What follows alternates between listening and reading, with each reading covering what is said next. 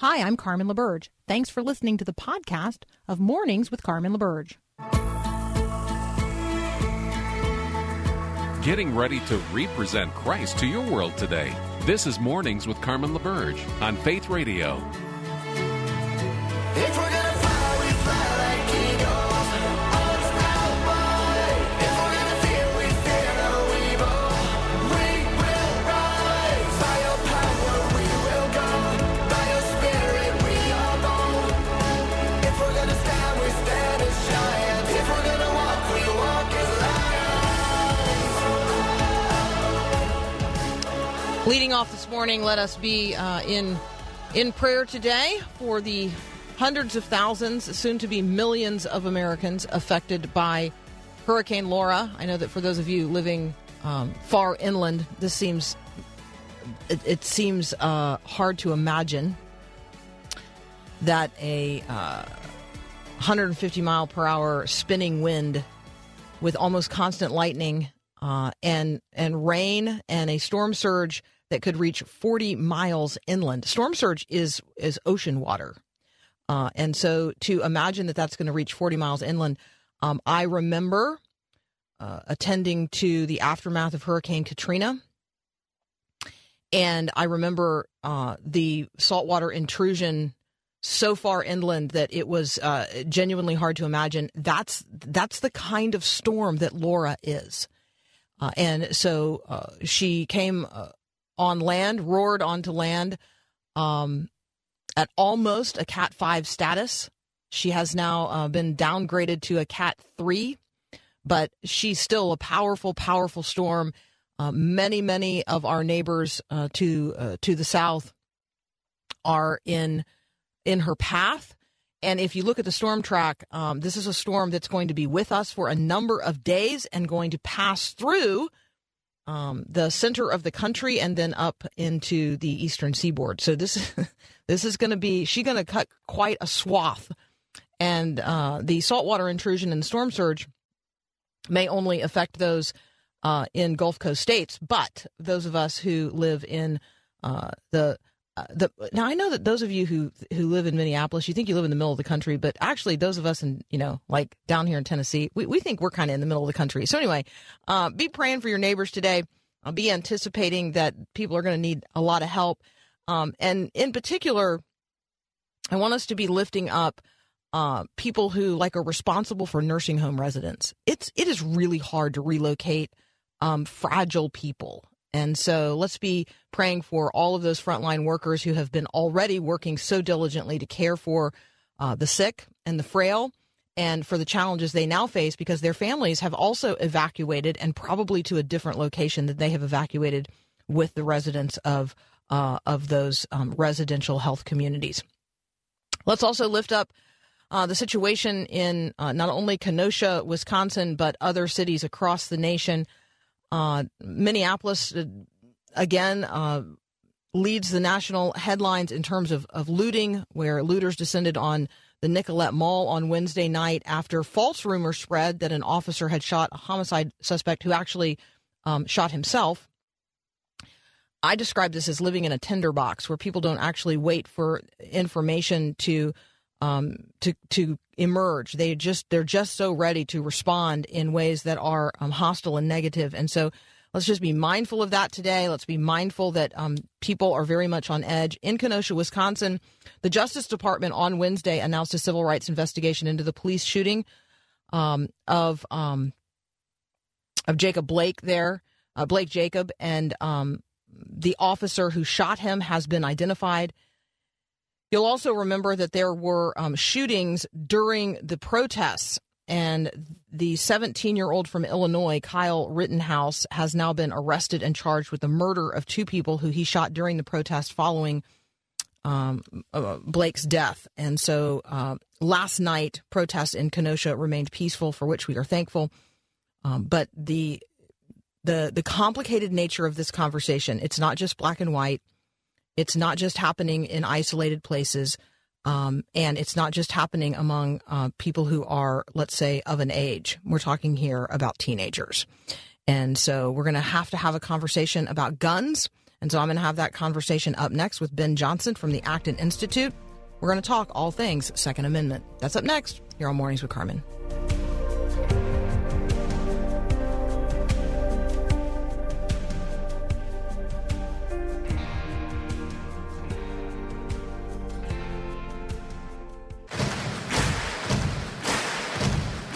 This is my right, a right given by God to live a free life, to live in freedom. Joining me now, Ben Johnson, also known as the Rights Writer. Ben, welcome back. Good to be with you, Carmen. Good morning. Good morning. Okay, so you and I ordinarily till the soil of the First Amendment, but today I'm going to ask you to help me till the soil of the Second Amendment, and that would be the right in the United States of America, the right to bear arms. Can we talk about that? Sounds like we need to all over the country. You know, the Westminster Catechism says that man's chief end is to glorify God and enjoy him forever. And because of that, the Sixth Commandment requireth all lawful endeavors to preserve our own life and the lives of others. So preserving our life, a life that's made in the image of God, is not distinct from worshiping God, but both those rights are under attack in the United States. We've seen and discussed the religious liberty aspect most weeks, talking about the necessity to save lives, whether it's a child in the womb or whether it's yourself or your neighbor. That's the reason that the Second Amendment exists in large part. It's the ability to defend yourself, to defend those who are close and dear to you, particularly if you are the head of a household, a single mother or a father who has children.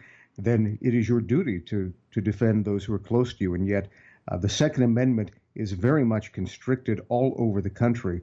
And we saw it particularly in the case of riots where hundreds upon hundreds of people broke down a gate, went onto the private property on a private street, allegedly threatened to murder and or assault Mark and Patricia McCloskey. And when they pulled out guns to try and dissuade people from burning their house down, they were the ones charged with a felony. So, of course, they were at the Republican National Convention.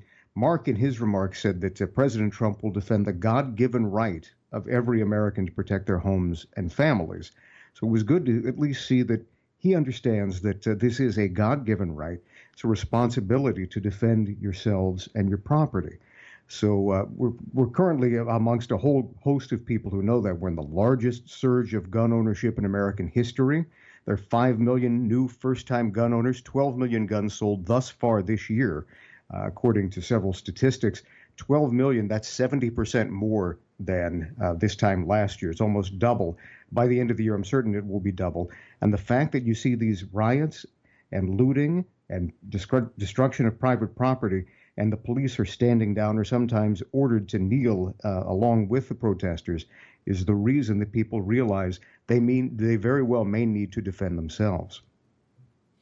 All right, you and I are going to get, well, you may not, but I will get a lot of pushback from the idea that owning a gun is a God-given right. We're not saying that owning a gun is a God-given right. We're saying that you do have a right to protect the life that God has given you, and you do have a responsibility to protect the lives of others. Am I interpreting that correctly? That's exactly right. It's a responsibility for us to defend the life God has given us, to be good stewards of the lives God has given us. And, you know, Jesus even commanded his followers to buy swords. So I think that there's no question when it comes to defending our own life. That is something that we have the ability to do. And, of course, many Christians have laid down their lives rather than harm others. But that's not a requirement of everyone. We have the right and the ability to defend ourselves under Christian law. So when we think about the Second Amendment, we have to look back to the First Amendment because, actually, I'm looking to the Declaration of Independence here. If we're actually endowed by our Creator with certain unalienable rights, and among those are life, liberty, and the pursuit of happiness, the defense of life is what we're then talking about here, right? The liberty to not only labor, but flourish in my laboring and buy things like private property, and then to pursue happiness as may be strangely defined sometimes, but let's define it as human flourishing. So all of those are then bound up in my ability to secure those assets. I mean, I think that's the conversation that we're having. I recognize that in the culture, we're also having a larger conversation about private property ownership, and I think that's going to be a part of this conversation as well. There's no question that there are people asking whether or not people like the McCloskeys ought to own such a home, ought to have such things. There certainly is, and you've laid out exactly the proper perspective. The first and primary right is the right to life. Without that, no other right matters. Once you have that right, then if you use your labor in order to buy certain things, then the right to own the fruits of your labor is very much a right that flows from that. Our founding fathers understood that. And the first and primordial importance of government, the very first function of government, is to preserve life. And that's from aggressors from outside, that's from criminals from within, and then to defend the property of individuals who have used their life in order to acquire certain things. The fact that that's no longer at the heart of our understanding of government. Right now, whole generations think that if someone owns something, the first function of government should be to redistribute that to more popular property holders. So if Bill Gates owns something, or Warren Buffett or others own something that I believe he should not have, or as Alexandria Ocasio-Cortez says, why should a billionaire be able to have a heliport? We should redistribute that because the government knows how best to use all of the fruits of your labor. Well, if you're laboring for other people, then you're being compelled to labor for other people. You're no longer a free and independent subject. At that point, you become a subject of the government, and there's a very small step from that to full-out slavery. All right, just to be clear, I'm already laboring for the government for a fair number of months, am I not? I mean, I'm just saying. 4.5 to 5 months a year. Yeah. You are correct. Mm-hmm. Exactly. Okay, so Ben Johnson and I are going to continue this conversation in just a moment. We're going to move into a conversation about young people and guns. 5 million Americans have become first-time gun owners in 2020. There's a Missouri bill that would allow guns to be given to minors without parental consent. And I think that as a part of this conversation, we're going to, we're at least going to have to all as a nation reflect on the fact that it's a 17-year-old with an assault rifle who took the lives of protesters in Kenosha, Wisconsin. So it's a complicated day, but you and I as Christians are responsible to think through it in order that we can bring the mind of Christ to bear on the headline news. So we'll be right back.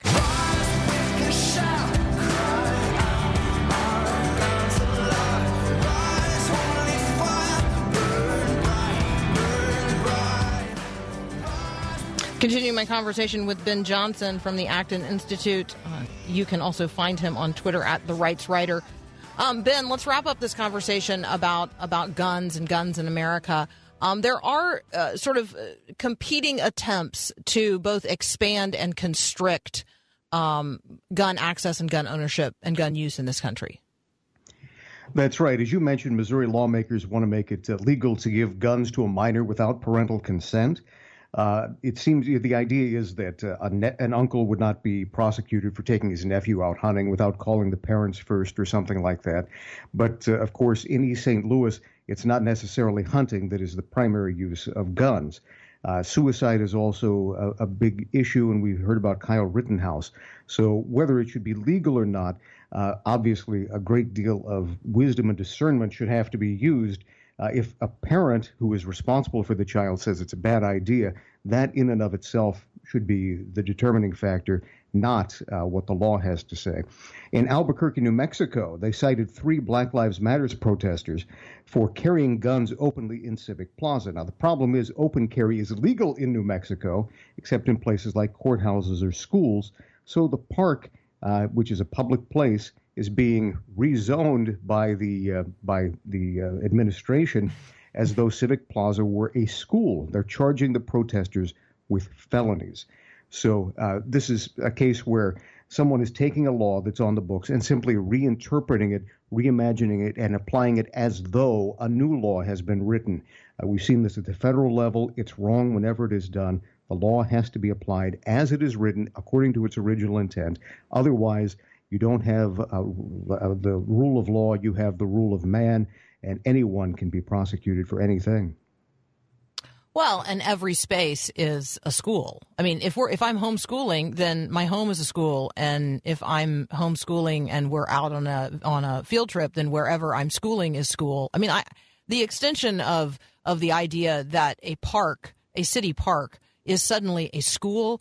Well, I mean, that's it's creative. It's creative. Okay, let's talk about political division. Kellyanne Conway gave her what I anticipate to be final speech at the RNC convention last night. Give us a little insight into the political division conversation that surrounds not only her but the conversations in which she's engaged.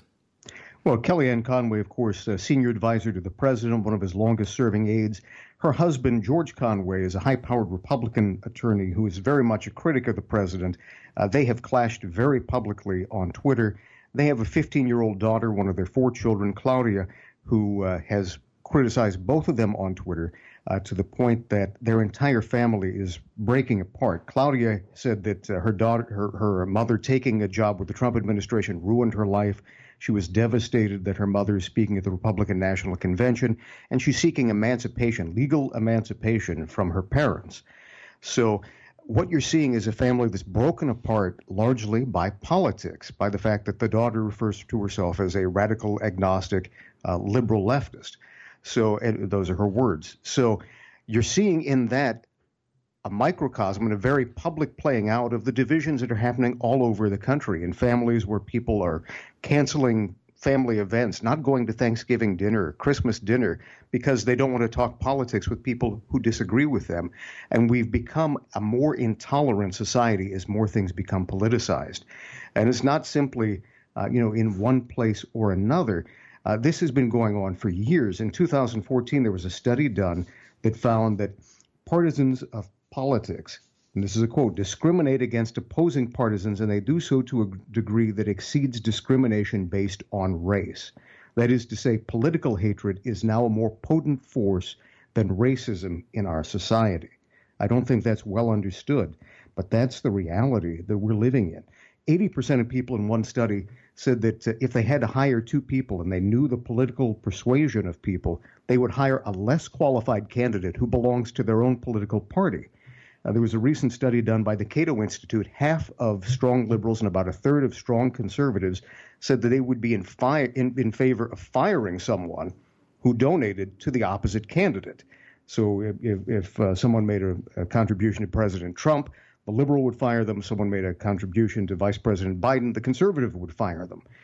This is affecting our ability to do business. And in fact, the most dangerous study in 2018, a third of college students agreed with a statement in a survey that, and this is a quote, physical violence can be justified to prevent a person from using hate speech. We've talked on this program about the expansion of hate speech, the fact that dear, kindly Christian individuals like Dr. D. James Kennedy were accused of hate speech during their lifetime. So what we're seeing is the breaking apart of society as everything becomes politicized and faith recedes.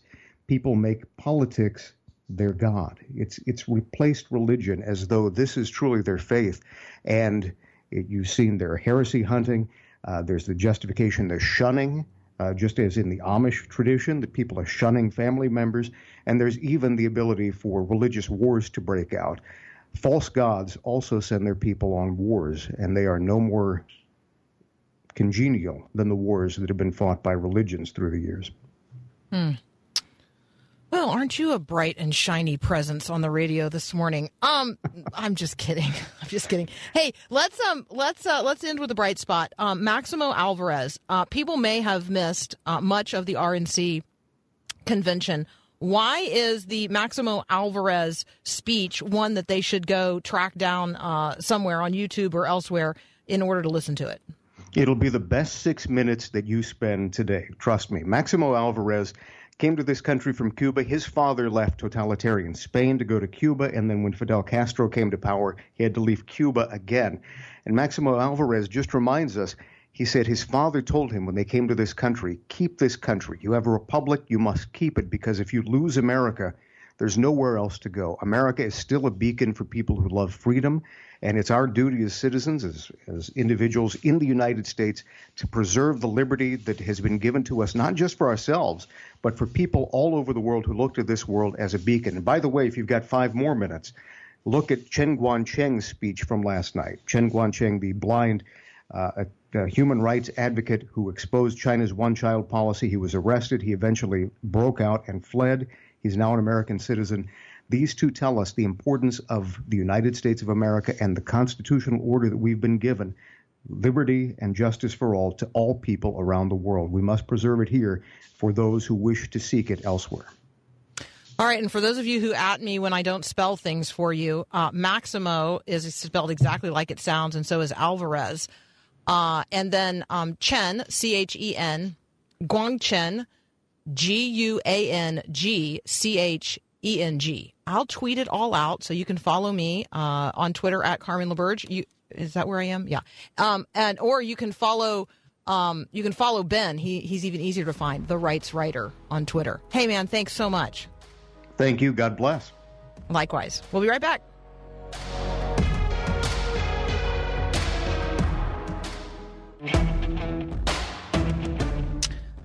All right, what's the status and what's the future of Christian marriage?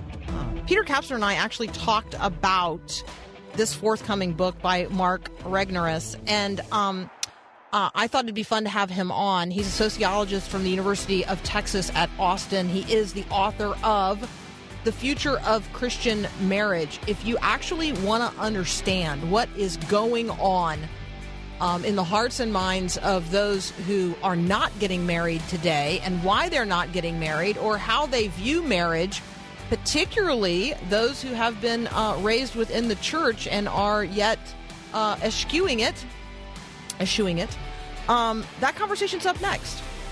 Mark Regnerus up next here on Mornings with Carmen.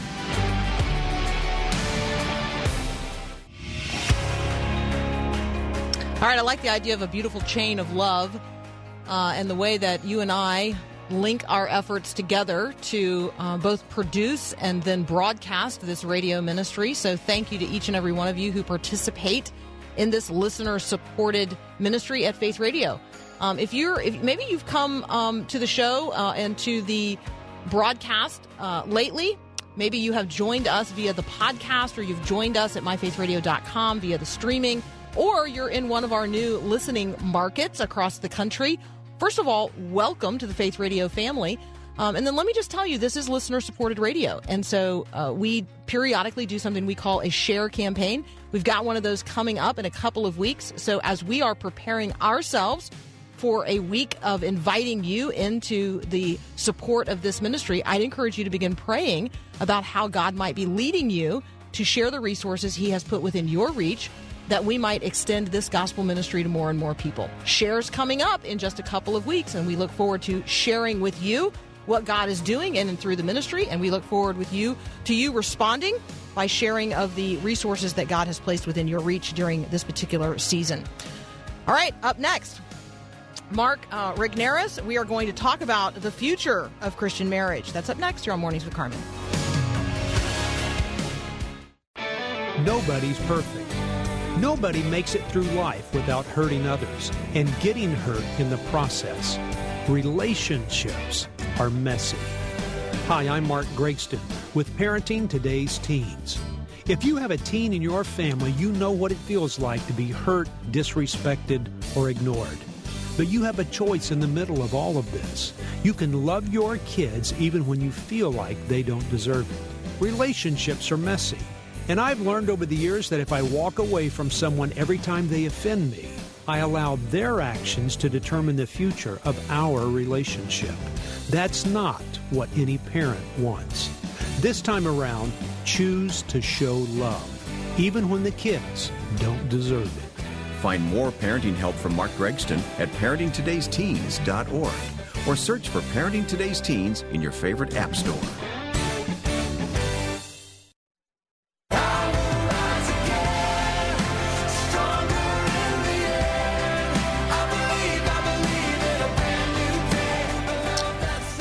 Mark Regnerus serves as a professor of sociology at the University of Texas at Austin. He's also a senior fellow at the Austin Institute for the Study of Family and Culture.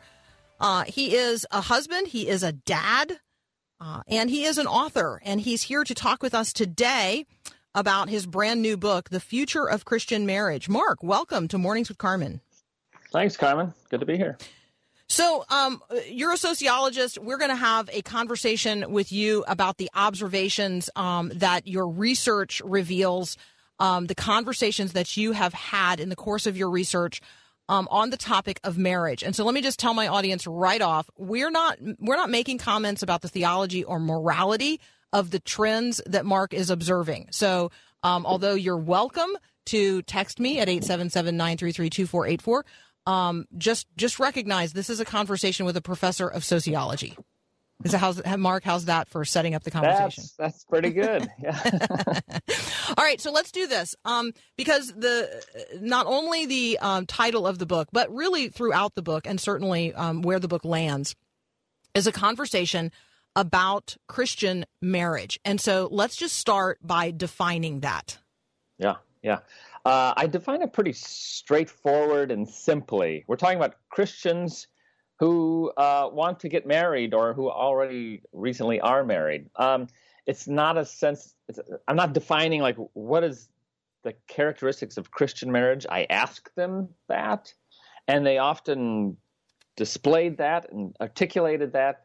But they're different enough, and different Christians around the world have a little bit distinctive vision or for what marriage is for themselves and for their in their own marriage. So I don't define it. I let them define it. And then basically I started the book thinking, I want to understand Christian marriage as a thing. And in reality, it's quite different by different people. But what I learned is like the core of marriage is fairly consistent.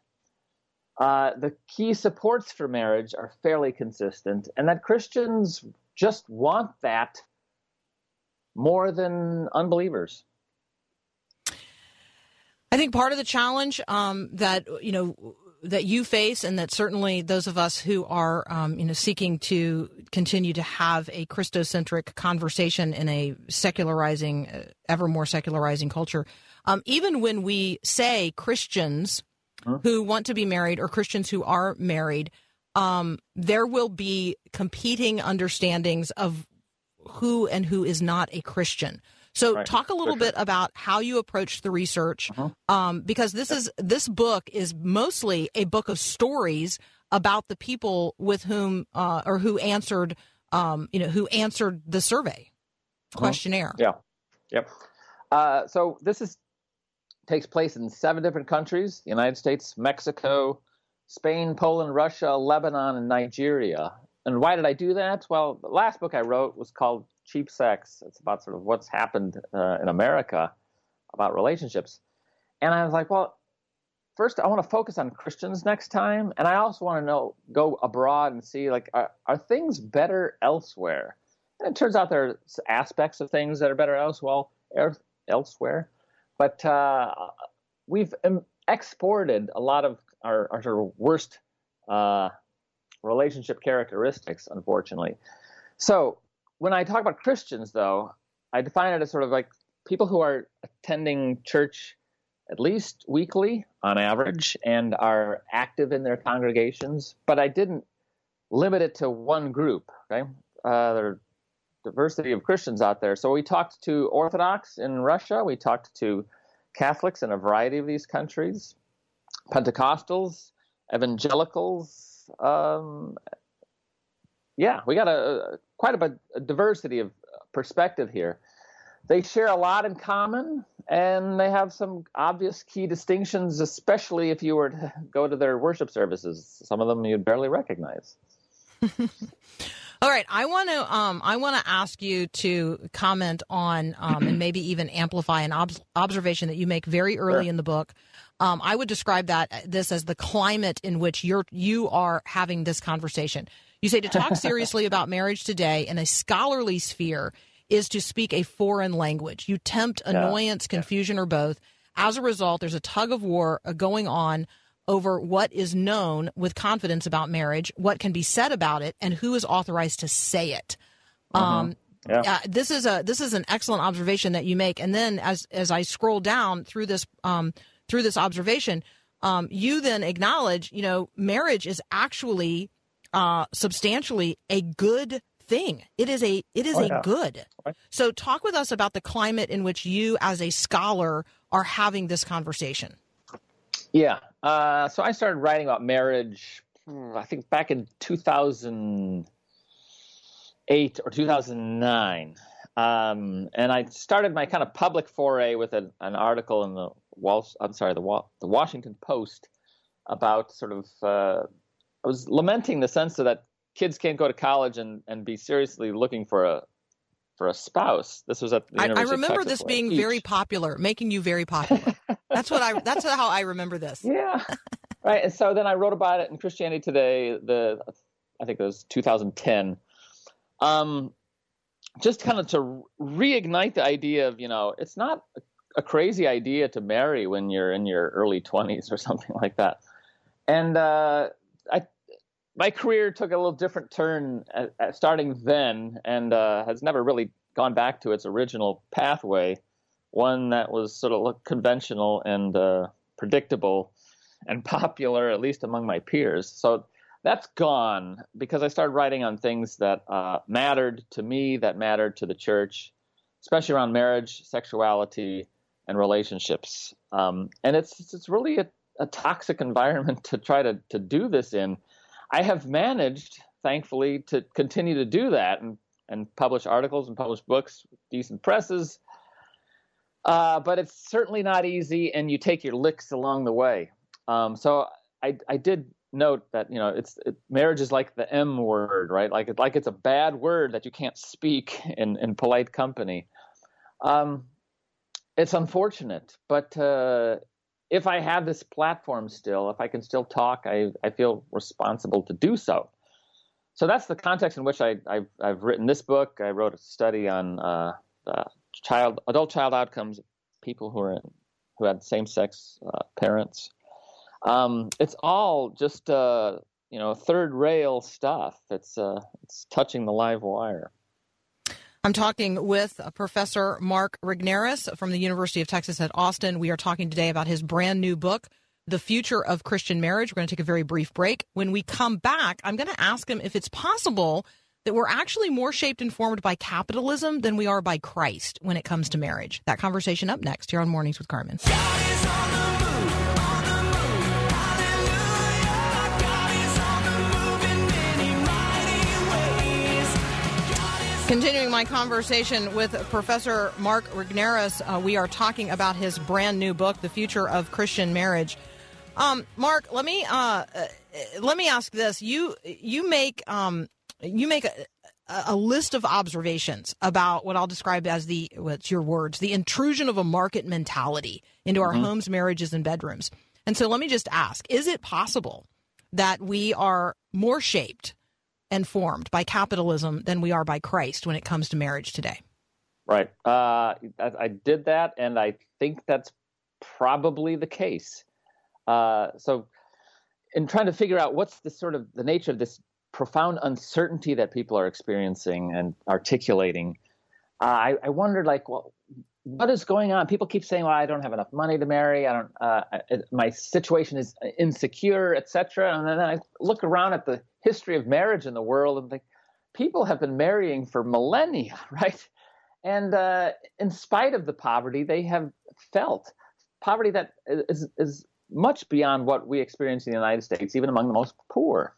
So I thought, what's going on here? And I took a deep dive into the idea that it's not capitalism or the free market per se that's the problem. Those things have been really good, but the logic and the turn of it towards our homes, I think, has been a bridge too far. Basically, I talk about how the reach of the free market has gone right into our homes, into our bedrooms, and I think I said, logically, given a free market mentality, like if you're unhappy with your marriage, trade it in, get an upgrade, right?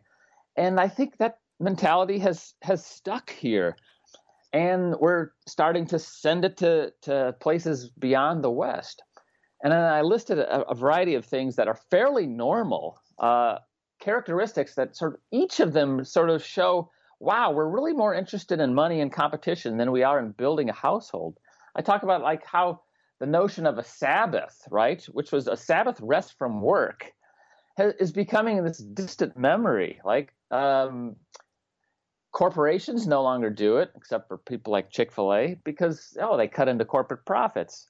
We have fewer children than we used to because we want to invest more in those few.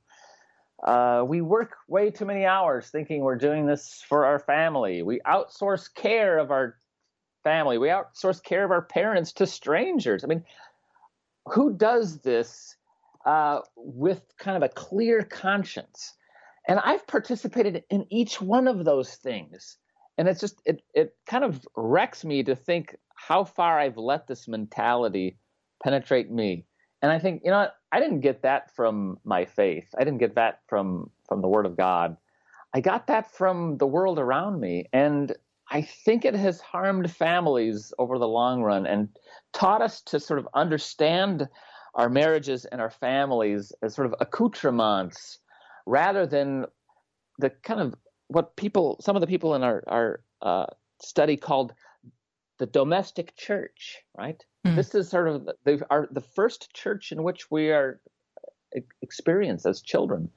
And I think it's harmed us. I've got a friend, her name is Marnie. I remember back in seminary, she wrote a paper talking about marriage and the family being the crucible where faith is formed. And I think that when you talk about, the marriage and family as the domestic church, that's what you're talking about. It's a little cathedral, and we either build it on a firm foundation and make it beautiful, or it ends up being very, very destructive, or can be. Right. Which you deal with. You talk about all those anxiety producing trends. I think that's important in the book as well. Talk about outsourcing the care. Go ahead. Yeah, if you outsource the spiritual care of your children to other people, and you've already signaled like, I need to focus on more important things than that. So, which is sort of backwards. All right, I am most excited. I mean, the entire book is great. I'm most excited about chapter 6.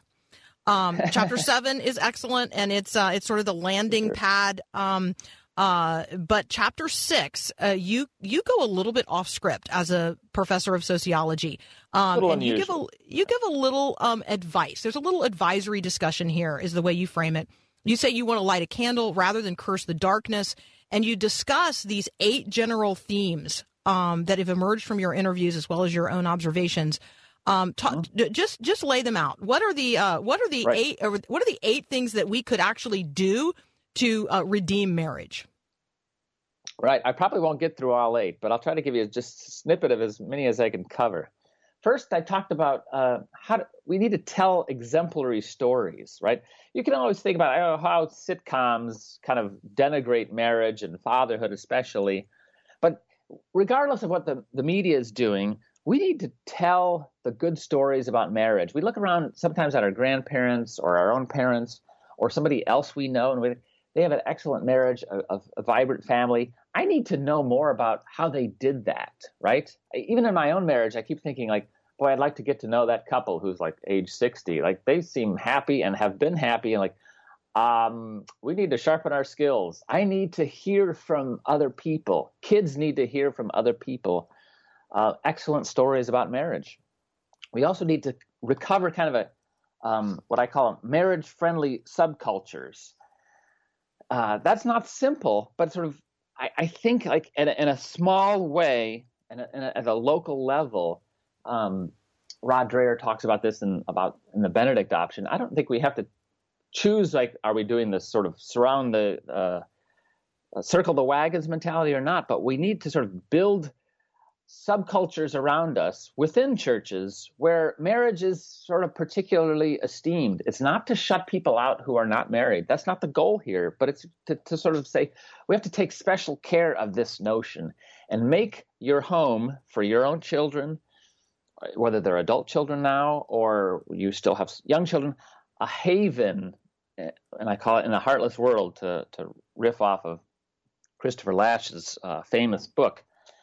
It has to be sort of a safe haven from these mentalities that I talked about a little bit earlier, where the same logic, competition, striving doesn't matter, doesn't apply. The home has to be secure from that.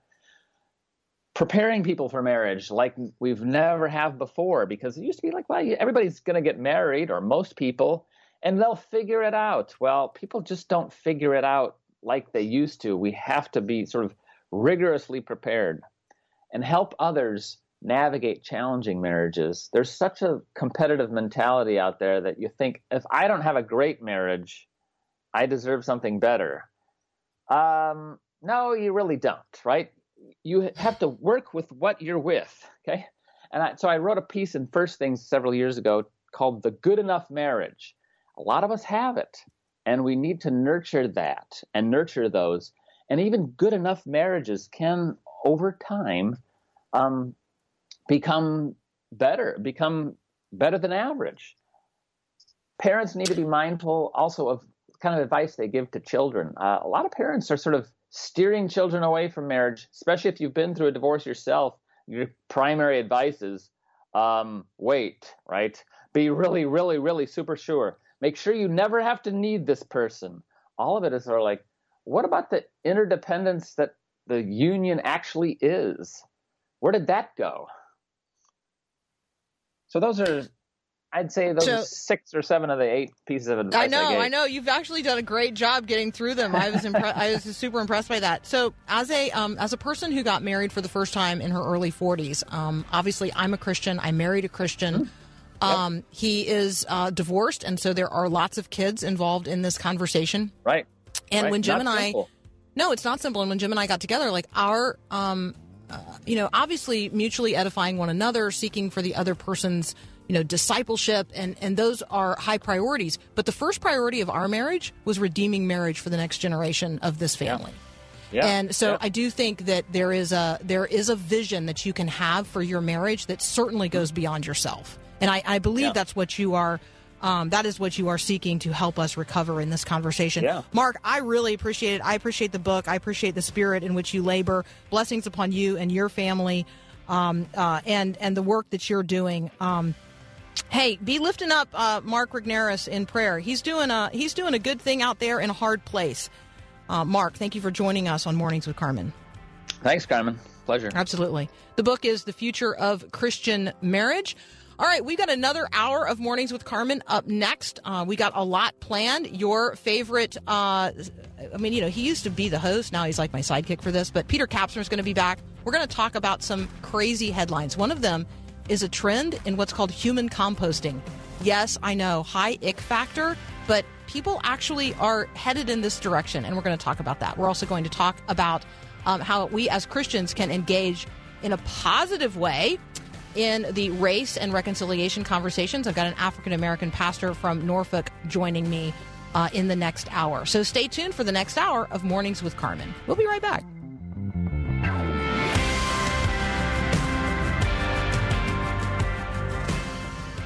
Thanks for listening to this podcast of Mornings with Carmen LaBerge from Faith Radio.